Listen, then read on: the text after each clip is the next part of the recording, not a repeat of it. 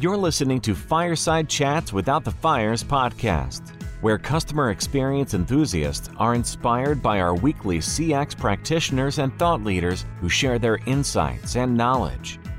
And now, here are your hosts, Neil Toff and Paul Catherall. Fireside Chats Without the Fires, Friday, October 15th. This is Season 2, Episode 35, and this is going to be a great one.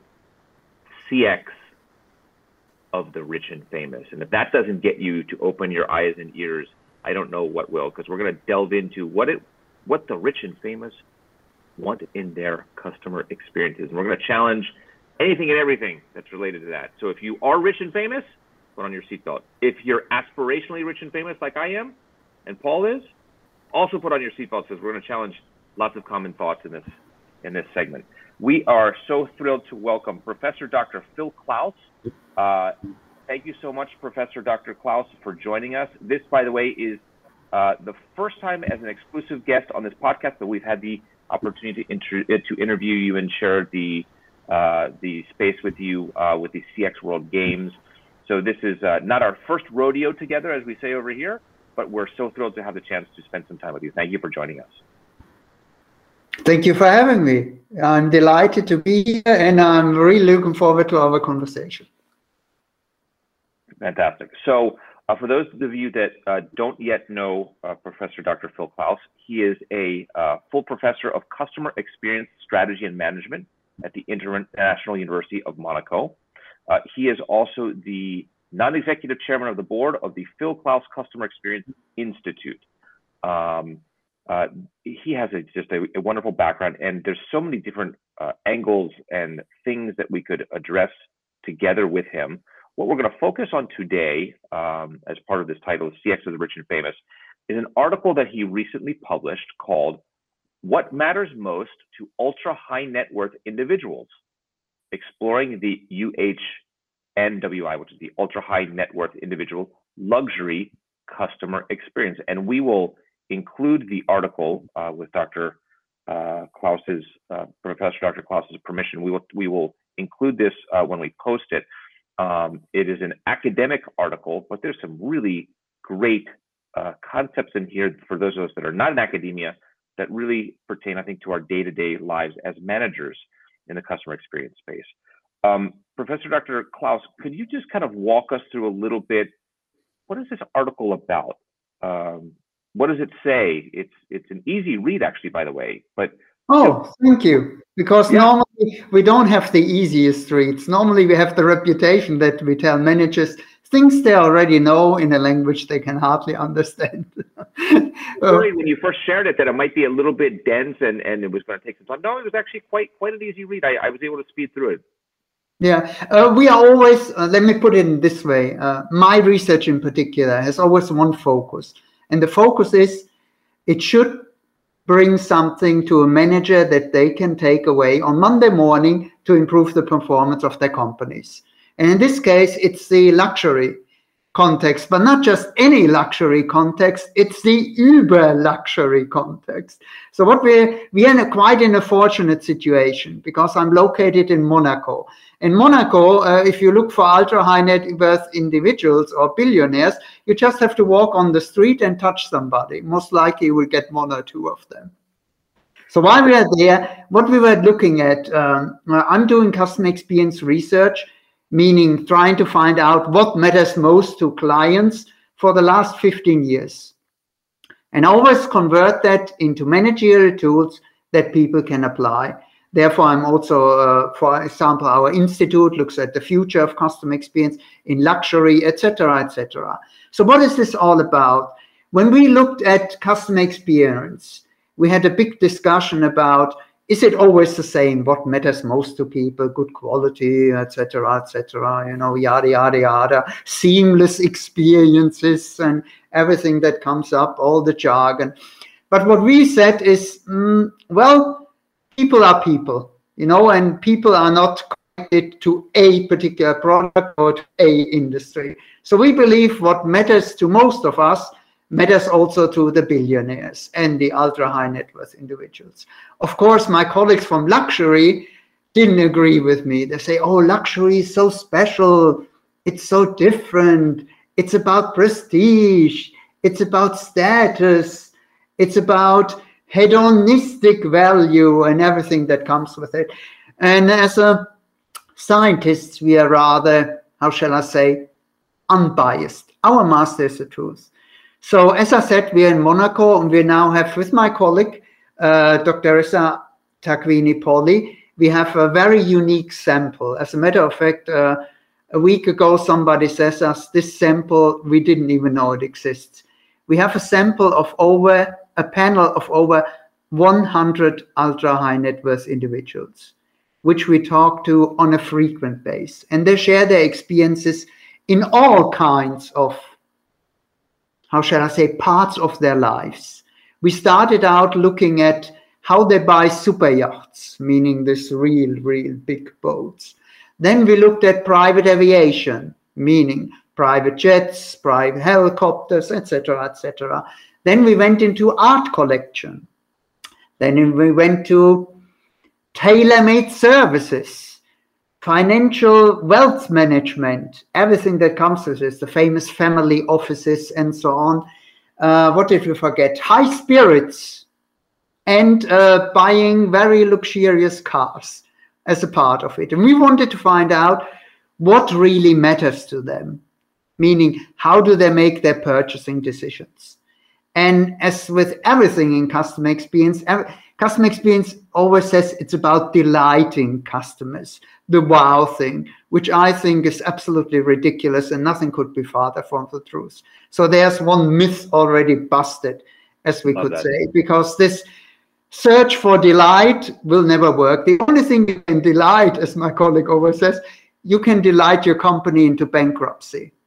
How do customers make decisions? They make decisions based upon who is the best in avoiding bad experiences. So it's not about even delighting, not about satisfying. It's like, who gives me less bad experiences? Now you might think that might be true for a regular service, a regular product, retail. But what about the uber luxury and the luxury? Let me tell you a story. Every time I work with a luxury company and I walk into their boardroom, I said, what's your unique value proposition? And of course they say, we want to exceed customers and clients' expectations. Of course, another buzzword, right? We're exceed expectations. Terrible yeah. I do not know where they get that from, but apparently with the mother milk, when you work in luxury, you get this. Whenever I'm asked what I'm going to do is I exceed customer expectations. So we always go through a little exercise. I tell the managers, just write down how you want to have your expectations met. Just met, not exceed. So you have 3 to 5 persons, they write everything down, and then an hour later we present it on slides. And I said, is that realistic that you can even meet it?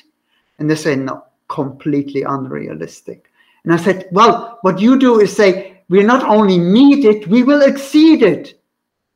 But you don't even know what these people want. So what are you doing? And what they're doing is very clearly voiced by our billionaires we are talking to. They say, mismanaging expectations. You promise the world and you deliver the exact opposite. So the only thing you do there is by raising this expectation, so is creating more chances for dissatisfaction.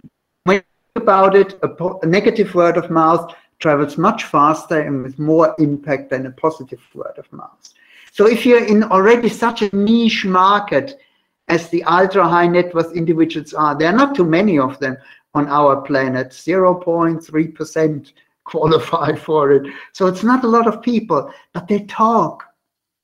And when they talk to each other, how do you think your chances are that you're going to succeed delivering the customer experience? So the rule number 1, what every single one of them tells us, don't mismanage my expectations. Be frank. Tell me it's not going to be the moon. Don't promise me the moon. And then what I'm going to get is clearly not what I was looking for. Tell me sincerely what you can deliver, manage my expectations, and it's going to be fine. But these imaginary pressure, oh, we cater to the ultra high net worth individuals, it needs to exist. It's not there, because they will tell you, listen, I'm not only buying a super yacht, I'm not only buying wealth management, I'm not only buying private aviation, sports car, private islands. I know how all of you work. I compare and contrast. And what I want from you guys is manage my expectations better. Be honest, be transparent, don't promise the moon. Give me something realistic. Because I know it's not possible. So why do you promise it? You just raise my expectation, which then leads to dissatisfaction. Then the next great jump into, exactly, the great jump into the article. So you talked about, there's 4 of these lessons. You just talked about the first one. You call it manage expectation, and then you put in parentheses miss. So mismanage, don't mismanage expectations. That's exactly number 1.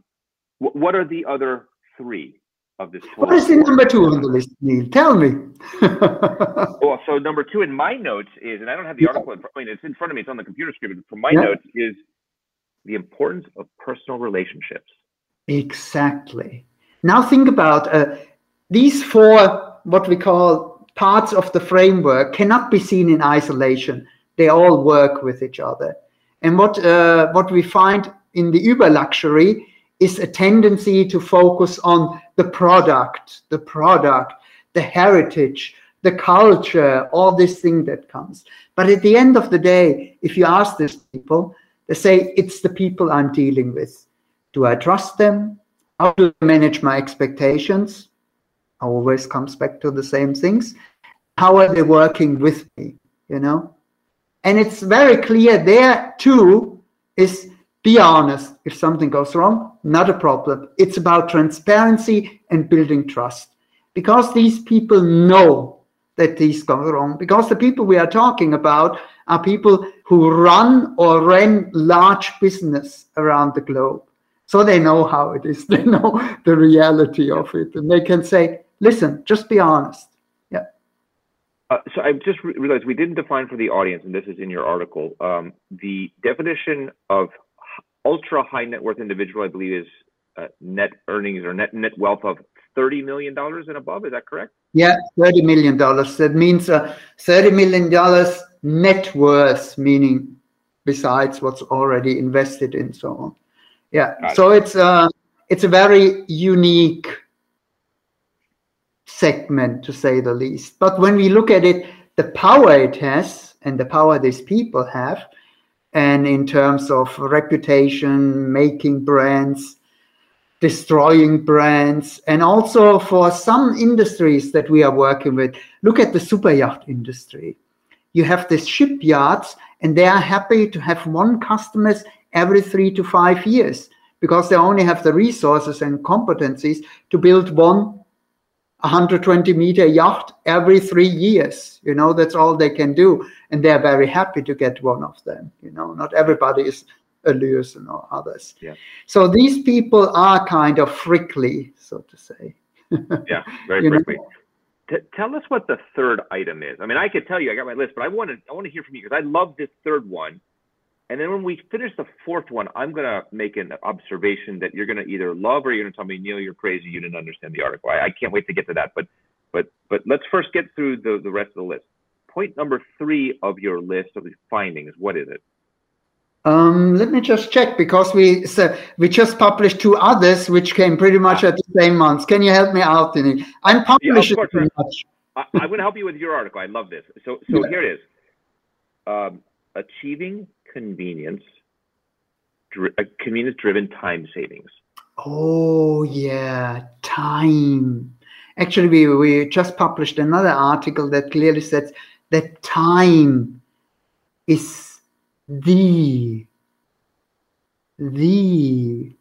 and I cannot emphasize that enough, the currency of the future for customer experience. Because these people have very little time. They're all busy, they run business globally, etc., etc. And the thing that they do not have time is time. That they do not have is time. And why do they need time? Because they want time to spend it with their precious ones, with their family, with their beloved ones, with their friends. So if you help them to gain valuable time, they will use it in the best possible way. So think about, these people have everything. So all this luxury is normally about social status and prestige. These people couldn't care less because they can buy everything, literally. So they are not looking at prestige or social status. They have it all. But what they're missing is taking time for their precious ones, spending them with their beloved ones. And if you can deliver this, this is what we call in the other article, priceless. It's like the MasterCard commercials, you know, like buying a ticket that much, spending a day with your son in the ballpark, priceless. And these people tell us, being with my kids, relaxed, enjoying them, no phone calls whatsoever, having valuable time with them is priceless.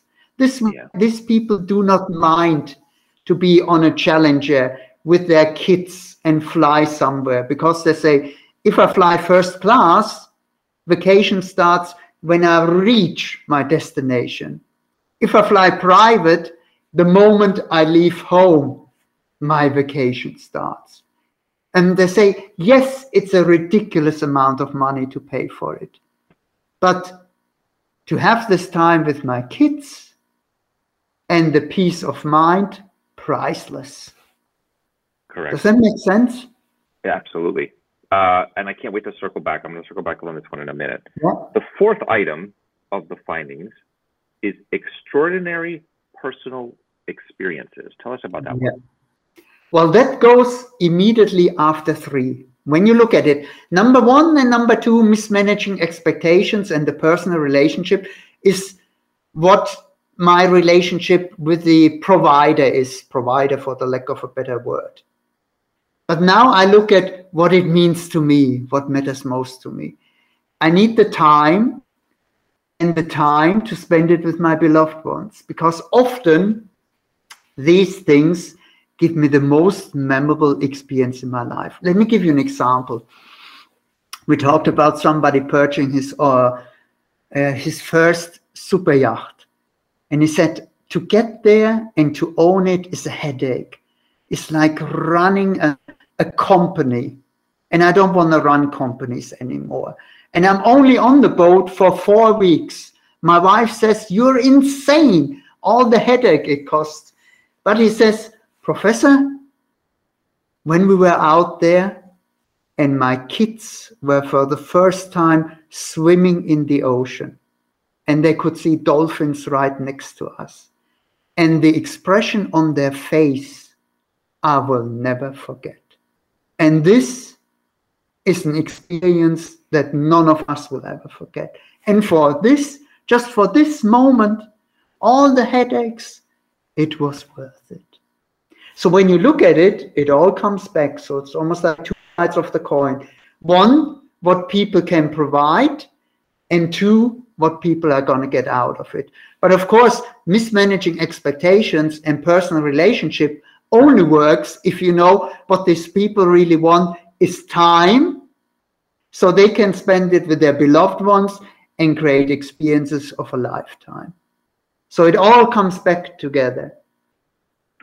So here's what I want to challenge us as we talk about this. Please. There are at least 2 of these, 2 of the 4, that I believe are universal, meaning it doesn't matter the size of your net worth. You could be an ultra high net worth individual. You could be a high net worth individual. Or you could be a poor son of a you-know-what that has to deal with the utility company every month and paying your bill and worrying about getting your service cut off. But I think that the underlying values here pertain to all demographic segments. Specifically, managing expectations. I think all customers want to have their expectations managed correctly. Not just because you're high net worth or an individual. You don't want to be lied to. You want to have done what they tell you they're going to do. You don't want surprises. You don't want, we're going to borrow again the term friction. You don't want friction. Don't all customers want that? And then the same thing, I think, for the third item about convenience. People want convenience. They don't want to have to go the extra mile. They don't want to have that, to put it forth, the extra amount of effort to call and escalate to a supervisor or write a letter or write an email 3 different times. Customers don't want that stuff. And I don't think it matters necessarily if you're high net worth or, like I said before, you're a poor, you know what. I think we all want the same thing, don't we? Neil, I absolutely know where you're coming from. And I agree to a certain extent. But nowhere we will find the excess of mismanaging expectations and the impact higher than with the ultra high net worth individuals and in the luxury business. Because every other business is pretty much there. We are there to satisfy you, you know. We want to take good care of you. But no one's saying is we will exceed your expectation. The only ones that have that is the luxury industry, which traditionally caters to the high net worth individuals and the ultra high net worth individuals.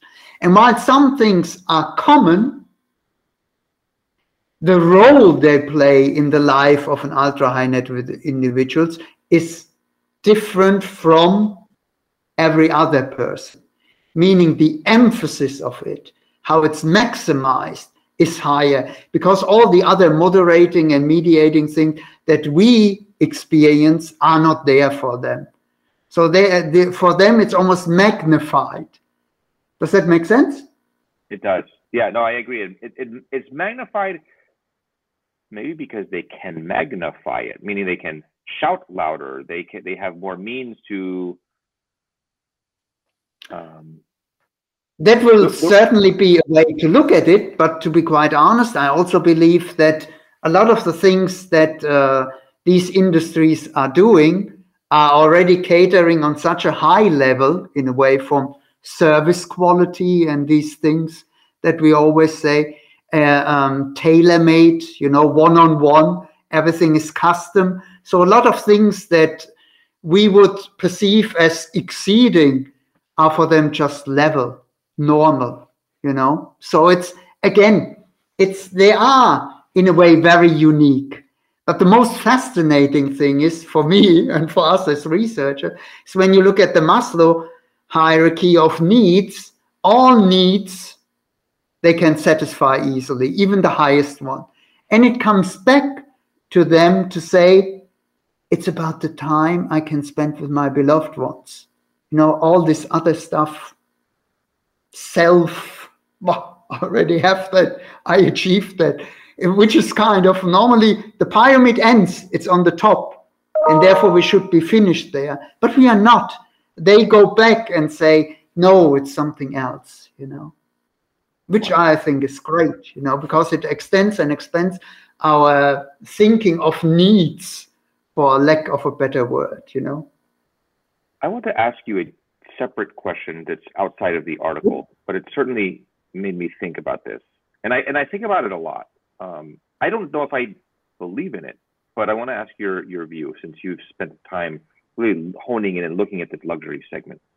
There's a often repeated phrase that customers will pay more for better service. Is that in fact true?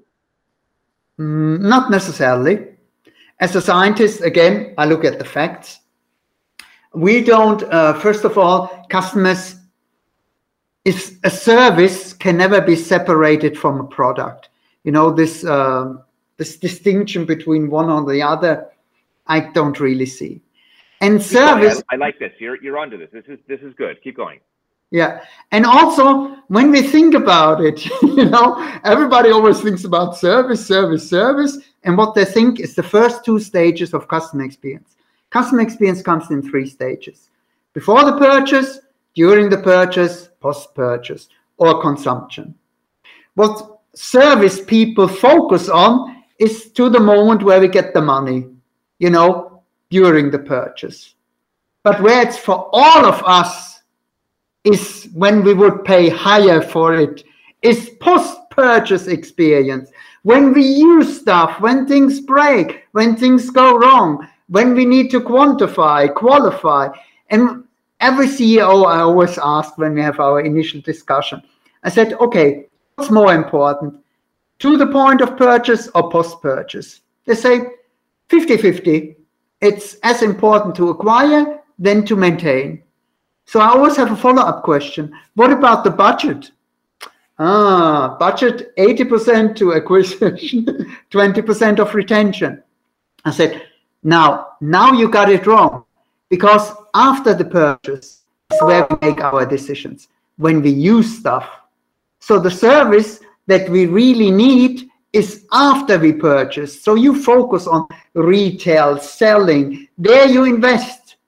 But this is only the minimum, the tiniest part of our experience. The experience that really counts is when we leave, when we bought, when we purchased, and there you fall short. So when people say service, first of all, I don't speak service, service products. People don't buy services, people don't buy products, people buy something to have an experience. So the most important experience is when I use things, and this is when you fall short. So I believe, or our research points out, people will be willing to pay more for after purchase care. That's that easy. And the companies who do it well, who say, it's not important to get the customer, it's important to take care of them while they are doing it, are the ones who succeed. I mean, we worked with a car manufacturer which had the challenge that after you bought the car, everybody was highly satisfied, and 3 years later, no one came back, or only a minimum part of it. And they were wondering, how could that be happy? Our service, so great, highly satisfied. And I'm like, yes, because in the 3 years afterwards, when we drive your car, interact with you and with your service department, you did not deliver. Okay. There must be, and the companies who do it well have a balance. Actually, the best and most performing companies, the most profitable ones, focus on the post-purchase experience. Why? Because you and I, Neil, if we have a great post-purchase experience, what do? We talk about it. And who do other customers rely on for information and decision-making process? Not marketing, not advertising, not promotions. You and I, fellow customers, who say, you should go to these guys. So their marketing budget also heavily reduced because they don't need to do it. They say, we take care of our customers, they take care of us. And there we come back to the same old thing. Customer experience is simple. We are not reinventing the wheel. It's simplicity. Take care of your customers and they take care of you. This is wonderful. I like this so much. This is a topic, by the way, for I think a next visit back. Hopefully, if you will come back and spend more time with us. This is I want to riff more on this one. Want to continue to explore. Thank you. So I want to, what we do with all of our guests when they come on, we ask them a series of questions, and you've prepared ahead of time some interesting thoughts here. We already delved into just one of them just superficially before we hit record, but I would love to know your version of a CX myth that needs to be busted. Commonly held idea or thought that is just not true, not accurate. Something that you would like to destroy. What would that be? Well, one of them we already destroyed is that you should delight your customers. The only thing that you can delight is delight your company into bankruptcy. Customers focus. What a great quote. What a great quote. Say that again. The only thing, say it again, repeat it if you wouldn't mind. Delight your company into bankruptcy. Love that. Gosh, I love that. Well done. Yeah. That's one of the myths. So delight. Yeah, delight certainly is one. And I think delight is bollocks. I agree with you. So customer delight. Are there any others that you would like to destroy? Yeah, we had a recent article about a year ago that it's about emotions, emotions and customer experience, also very, very sexy. Everybody talks about it. And we find out that if a customer has positive emotions, it doesn't mean that he is loyal, repurchases, or increases his share of category. On the other side, if you have negative experience, it doesn't necessarily mean that you're not choosing that provider again. Again, these are sort of generalizations that are just not working. You need to look at this more in depth. When does it apply? How does it apply? There are moderating effects, mediating effects. The whole great CX leads to profitability. This is a linear relationship. Relationships between human beings and behavior are non-linear. So we cannot just condense it down to happy customers, happy profits. It's not working this way. And of course, if they are happy when you measure it, meaning in the time of purchase, everything looks hunky-dory, and 3 years down the line, your competition takes over, and you wonder, how did that ever happen? People were so happy. They gave me a 10 on the NPS. And they went somewhere else. How did that happen? Too many in general. I mean, I love CX because there are so many myths in CX which are so easily to bust with science because they just do not apply. They sound great, they give the people who do it lots of great quotes and they like to listen to, but customer experience is not simple. And every time a silver bullet comes out, be it a measurement or whatsoever, we already know as scientists it won't work. Because customer experience is about human beings. And human beings are complex. And when you look at companies who do customer experience well, what do? They embrace complexity.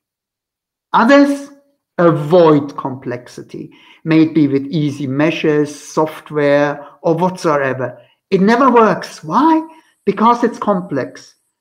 So you either embrace it and you are really up to something, or you just stick with the others and hope it will pass.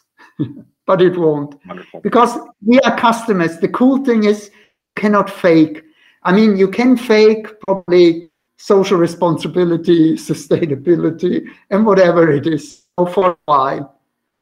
But with the customer experience, we feel if it's not up to the task. We feel it, Customer experience cannot be fake. So we can see it, we feel it, and we decide upon it. And today, great world we live. If you don't like something, there are many others who would like to have your businesses. You just move on. Back in the days, we didn't have options. Today, we move on. This is great. I'm going to ask you the final question that we'd like to ask our guests. We are here together with you today because of an individual that introduced us, talking about the importance of human beings, human contact, human relationships. Because of that relationship that each of us have with that individual, we've gotten to know each other a little bit. And that person is your CX hero. Please describe that person. Who is it? It's Christopher Brooks. Not just my CX hero, but a CX hero. Christopher is different. You don't meet a lot of people like Christopher's, which are unselfish, good to the core, with a huge heart, and really understand customer experience. Christopher was the first of the customer experience people who approached me and said, we really like the approach because it's scientific, it's unbiased, and so on. But why do I really consider Christopher not just a great person, but a friend? Is because he understands it. He understands what experience is all about. He never cuts corners. He always takes the hardest way because he knows it's the right way. This is the people we need. He's the one who points out to the cowboys. He's the one who says, no, not with me. He's the one who never sets himself on the pedestal. He's the one who looks at the background. If something is not what he believes in, he's not in. And look what a great thing he created with the Customer Experience World Games. I know I make fun of him. He said, when he ran it by me, I'm like, I'm not so sure about that. I say, if you manage it and you have it taken off, props to you. And look what he did with it. And it's not because it's the Customer Experience World Games, because it's almost a mirror of what Christopher is all about. He is somebody that really cares. This is what customer experience is about.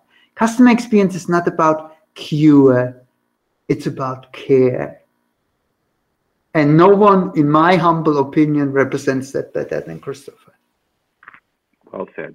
Christopher Brooks, we know you're going to listen to this. Thank you for giving us the opportunity to get to know Professor Dr. Klaus and for doing what you do, creating and executing now over several years the CX World Games. You are a compassionate, caring individual, and for that I fully applaud the selection of you as the CX hero by Professor Dr. Klaus. This is a wonderful session. There's lots of things that we kind of we delved deep into a few of them. There's a few we touched on the surface. We would definitely like to invite you back for a future time to spend together with you to get deeper. We hope you will accept our invitation and find a time at some point into the schedule where we will return to our podcast. We would be delighted. You know, we just had something, a big research project on artificial intelligence, which will also kind of change the way people look at it. And just as a little snippet, in less than 4 years, 50% of all the service interaction will be with AI chatbots. What percentage? 50 at least, half of it. And you know why? Because we as customers need it and we want it. Take that, CX community. That's a controversial statement that many of us don't believe in or don't want to accept yet. I personally do. There's a lot that don't want to believe that or accept it yet. And it's understandable. You know, human beings don't have how should I say, a predisposition to be open to change. But when we look at consumers and we run all the experiments, they are like, we are all over it. Who wouldn't want to have it? You know, continuity. The same person at the same time knows you, listens to you, unlimited, no holding, no repeat information. My voice is there and off it goes. And two of your 4 items on the list. Yeah. Managing expectations. You know what you're going to get from the chatbot and the artificial intelligence, and convenience-driven time savings. Exactly. And most people even, I mean, we just do a piece of research on Alexa. People have what we would consider equivalent to human relationships with somebody like Alexa or Siri, which is also an interesting part of when you look at our society in general. If your best friend is Alexa. But hey, I'm not judging. I'm just reporting. Not that there's anything wrong with it. Agreed. No. Agreed. Yeah. Professor Dr. Phil Klaus, it was wonderful to host you. Thank you for your time. Thank you for your ideas. We will definitely have you back in the spotlight with us. Thank you so much for joining us. Audience, once again, this was season 2, episode 35, CX of the Rich and Famous. And as we always like to do, give us a rating or a review. We want to hear your feedback. We want to know, not because we want to delight you, we just want to make you hopefully happy and come back and make you feel good about what you experienced with us. Share some ideas with us. We appreciate it. Once again, Professor Dr. Phil Klaus, thank you so much. Thank you. The episode is over, but the conversation continues. Please rate and review us in Apple Podcasts, post a comment, and subscribe to stay on the leading edge of customer experience.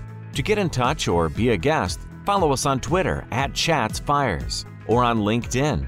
or in your podcast repository of choice. Thank you.